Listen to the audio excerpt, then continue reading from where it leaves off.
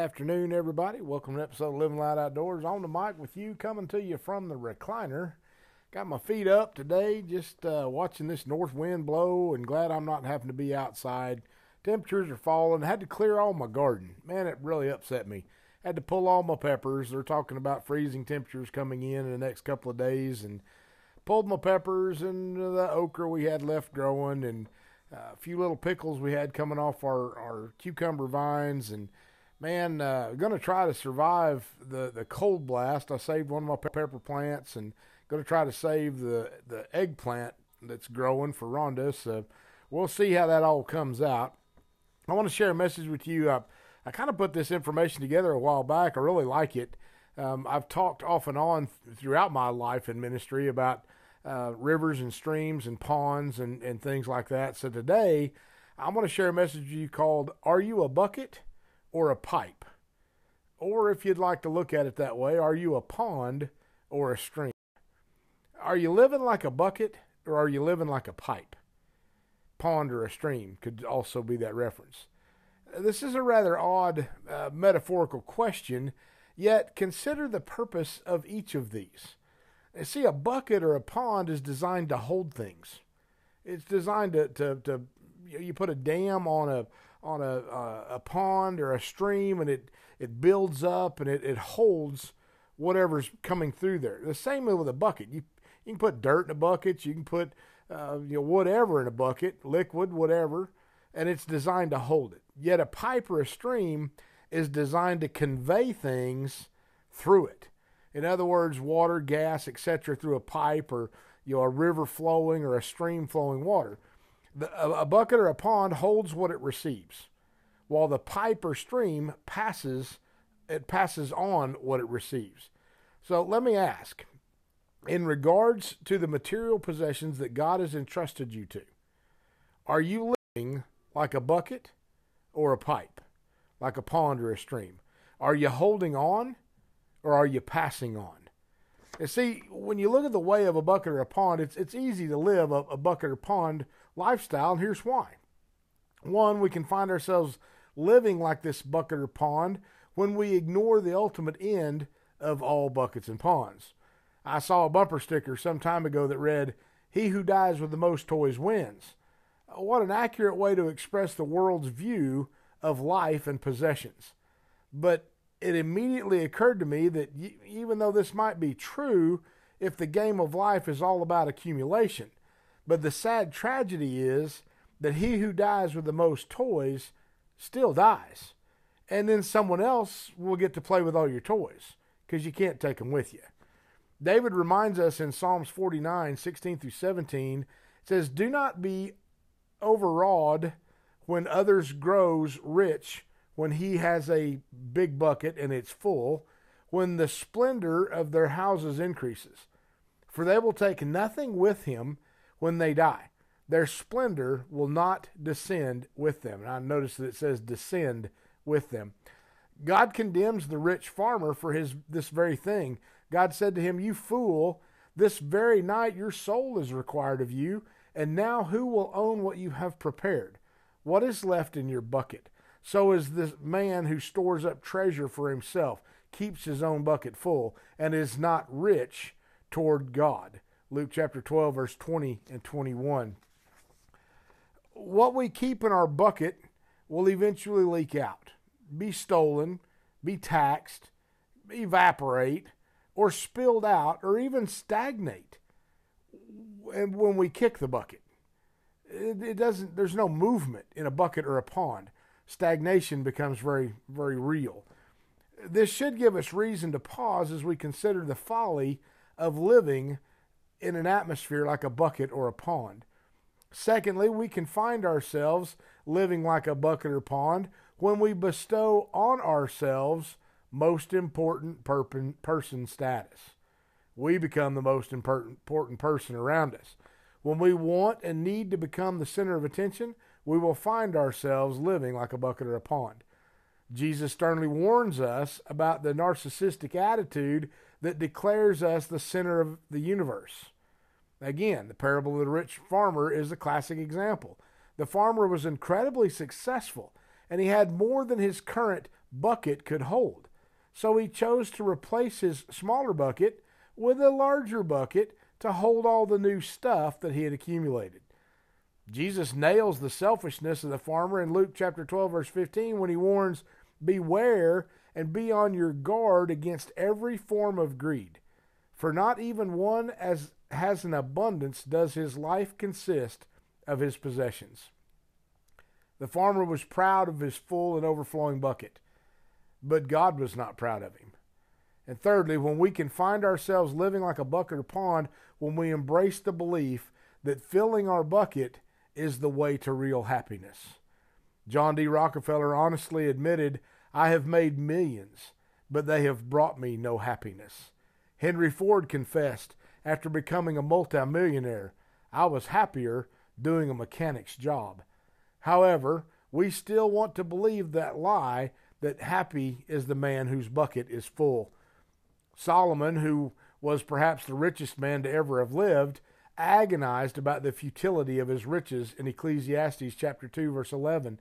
It says, "Yet when I surveyed all that my hands had done," when I surveyed all that my hands had done and what I had toiled to achieve, everything was meaningless, a chasing after the wind.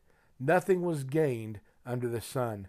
Somehow, we still want to believe that happy is the man whose bucket is full. Solomon observed in Ecclesiastes 5, verse 13, what happens when people try to keep what is in their bucket for their own selfish enjoyment. "I have seen a grievous evil under the sun, wealth hoarded to the harm of its owners." That's not a good place to be. The way of the pipe. Let's just take a look at the way of the pipe, or even the stream. Even though our sinful fallen nature entices us to live like we're a bucket or a pond, it is a cruel fantasy that ultimately leads to disappointment, it leads to destruction, and it leads to death. But what if we were to live like a pipe or a stream? Let us consider this alternative. Firstly, we will find ourselves living like a pipe or stream when we understand God created us to pass on, not to hold on. In God's economy, a pipe or stream is infinitely more useful to Him than a bucket or a pond. He created us to be conduits, not receptacles of His blessings. What happens if a pipe or stream gets confused and starts thinking it's a bucket or a pond? Things get stuck, jammed up. The pipe, the stream gets clogged, and the only solution is for the pipe or stream to be rotor-rooted or dug out so it can go back to doing what it was made to do. Let things flow through it, not just to it. Do you know what happens to the body when its arteries or colon get clogged up? I can tell you about the arteries. I've had some of that. I've had some stent placements because I've had some heart attacks. I just recently, 2 days ago, matter of fact, had to have a cath lab go through and run a wire up in my heart and look around to make sure all my stents were still functioning the way they were supposed to. When your internal plumbing's not working, your body is going to be greatly hindered in its normal activities. God has created many of us to be high-capacity pipes or streams so that we can pump significant amounts through us to support kingdom causes near and dear to His heart. Take a look at what Paul tells Timothy in 1 Timothy chapter 6, verse 17 through 19. Instruct those who are rich in this present world, high-capacity pipes, not to be conceited or to fix their hope on the uncertainty of riches, but on God, who richly supplies us with all things to enjoy. Instruct them to do good, to be rich in good works, to be generous, and be ready to share, to let it flow freely, storing up for themselves the treasures of a good foundation for the future, so that they may take hold of that which is life needed indeed. Nothing produces life indeed like going or doing what God has created us to do. God has positioned us to turn on our spigot and let it flow. G. Letnamo once was asked how he could be giving 90% of his income away each year and still be getting richer.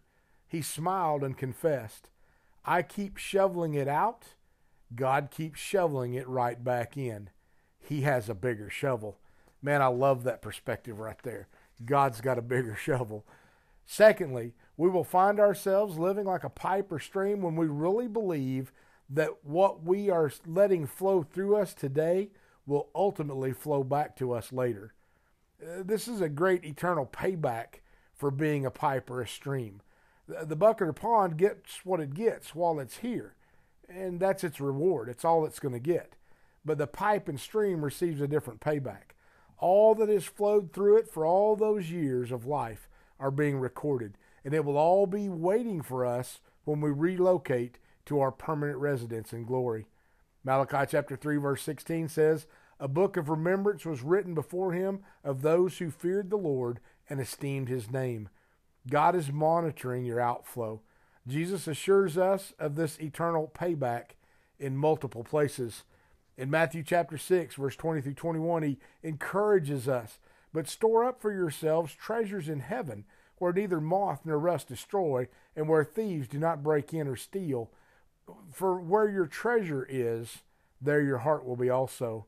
We lay up for ourselves treasures in heaven by what we're willing to let flow through us in giving to others in this life. In Matthew chapter 19, verse 21, Jesus charged the rich young ruler, "If you wish to be complete, go and sell all your possessions and give to the poor, and you will have treasure in heaven, and come and follow me." Unfortunately, that story didn't end quite the way Jesus wanted it to. Pass it through now, and it will be waiting for you in heaven. Jesus was not asking him to give it up. He was just asking him to send it on ahead for later use and enjoyment. Not a bad deal if we keep in mind that this life may last 80 years, but eternity, well, it's a whole lot longer than that. And thirdly, we'll find ourselves living like a pipe or stream when the desires of God's heart truly become the desires of our heart. Psalms 37:4 powerfully states, "Delight yourself in the Lord, and he will give you the desires of your heart." Most people have incorrectly interpreted this verse to read, "You delight yourself in the Lord, and then the Lord will give you what you want." But it more accurately should be understood this way: delight yourself in the Lord, and then the Lord will give you his desires for your heart. In other words, as we delight ourselves in him, he will replace our heart's desires with his heart's desires, so that we will love what he loves, and we will have compassion on whom he has compassion.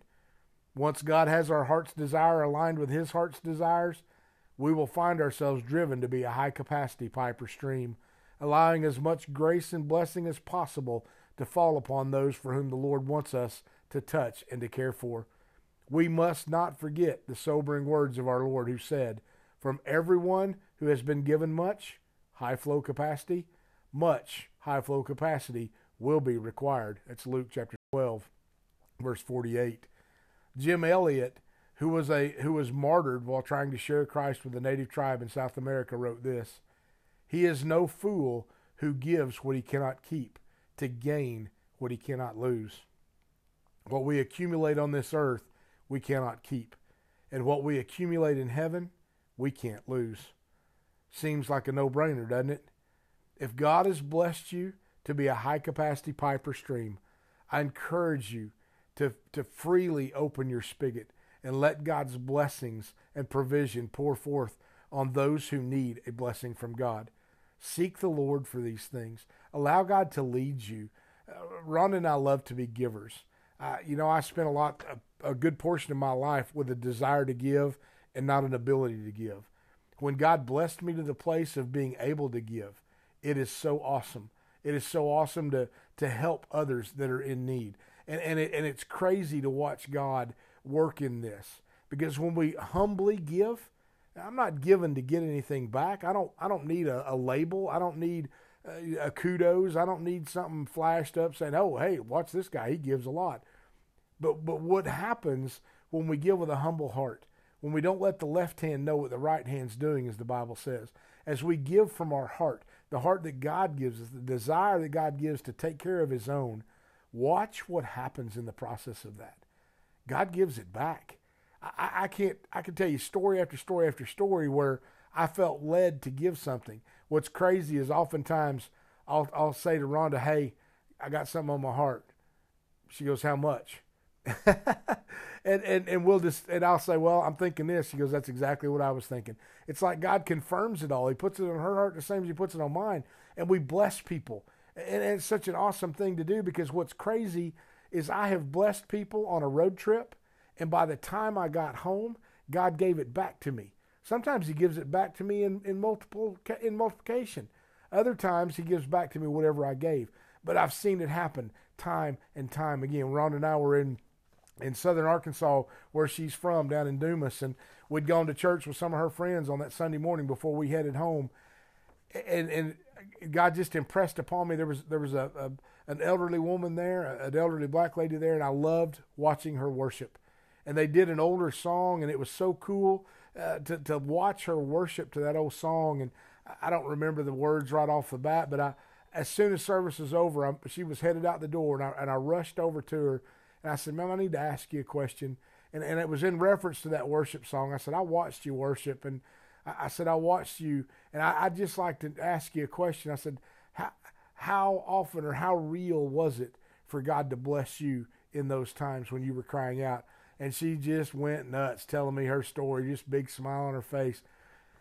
She left, and I felt this tugging in my heart going, dude, you missed an opportunity to bless her.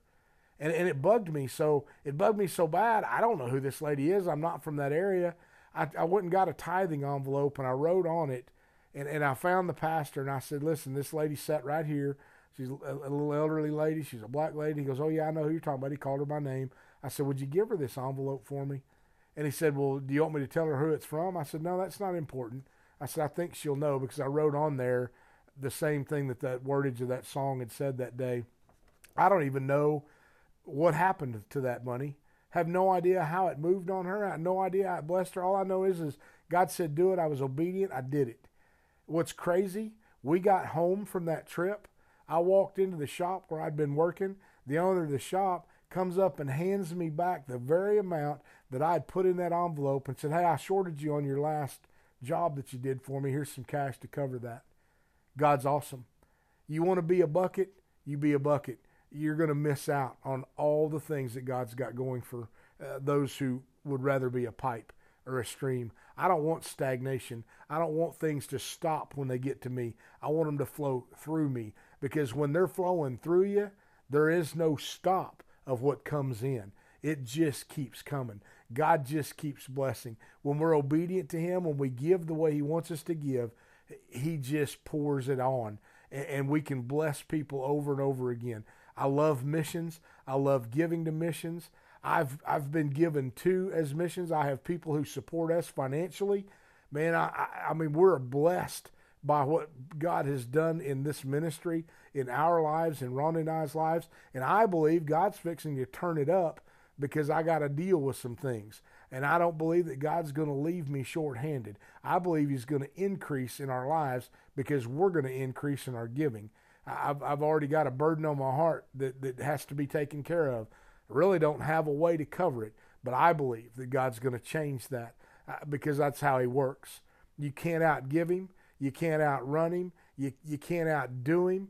Blessing creates blessing. I spoke that in a message just recently to a friend of ours, that she had blessed us with some things, and I believe that as she blessed us, God will bless her back in return, because blessing gives blessing back. Blessing increases blessing. It grows blessing.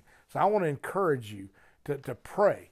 Let God have your heart, and let him have your checkbook. Let him have your wallet. Let him have your ability to give. And as you do, watch what he does for you.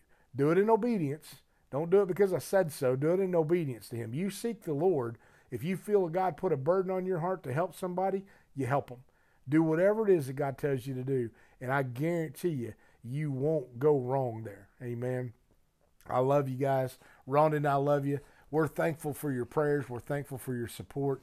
I'm just praying that God blesses you beyond measure as you become a blessing to others. I want to share one more story with you. I youth pastored in New Mexico years ago. I had a young man in my youth department, young Navajo boy. Really wasn't involved in a lot of our youth stuff, but he was there faithfully every Wednesday. His family was there faithfully in church. I moved away, lost track of him for years. I got one of those social media platforms early on, way back in the day before I was on Facebook. This young man contacted me, and he said, "I believe God's put you on my heart." He said, "You've been on my mind, you've been on my heart, and I believe I'm supposed to help you." And I said, "Man, whatever you feel like that is, you be obedient to God." I said, "God's blessing us. We're in a pretty good place right now. I really wasn't in a financial burden, but this young man felt like God was telling him, I need to help you. I need to bless you." And so I simply told him, "You be obedient to God. You do what God's put on your heart. You can't go wrong there." That conversation was so sporadic over time because he was deployed. He was only able to get online every so often in the military, and it was crazy. It was a Wednesday evening. My wife and I discussed this conversation this young man and I had, and she calls me right before I left work on a Wednesday evening. She said, "Hey, you got a letter from this young man," and she said, "You're not going to believe what's in it." Of course, she wouldn't tell me what was in it. So I got home, I opened the letter, and the letter was pretty much like our conversation had been over the last several weeks of back and forth between us about how he felt like God was putting it on our heart. In that letter was a $1,000 check from a young man from my youth group many years back who I had no idea whether I had an impact on or not. You think about that for a minute. God blessed him to bless me. You want to know what's even crazier about that? Thursday morning, I walked into my office and I got fired from a job. It was an interesting thing. There's a whole other story involved in that. God was setting me up to do something different with the business that I'm in now. I just was unwilling to take that step, let go of my security blanket of that daily paycheck, that weekly paycheck. But that night, God had blessed me from a young man that I'd spent time pouring into. God poured back through him. It's that pipe version. He was being a conduit. He was being a pipe, and God poured through him into me over all those years. It came back around. I've never looked back. That because of that day, because of that check, because of that kid offering to be supportive and be obedient to the Lord. When I got fired that day, when that young man fired me from my job, I knew for a fact God had me in his hands and I was taken care of, and I never looked back. And I still am going forward, not looking back. God will do whatever it is that we allow him to do in our lives. It's up to us. We've got to be open. We've got to clear out the sludge out of the pipe. We've got to break out the brush pile in the stream so that it can flow freely. And when we do, God will flow through us unimaginably. He will bless you beyond measure as you bless others in his kingdom. Amen. Whew, that turned into a whole preaching message right there. God bless you guys so much. We are so thankful for each of you. Ron and I are praying for you. We're thankful that you're praying for us. Continue with us on this journey as we seek after that which is lost so that it may be found. Amen. God bless you. We love you. We'll talk to you again real soon.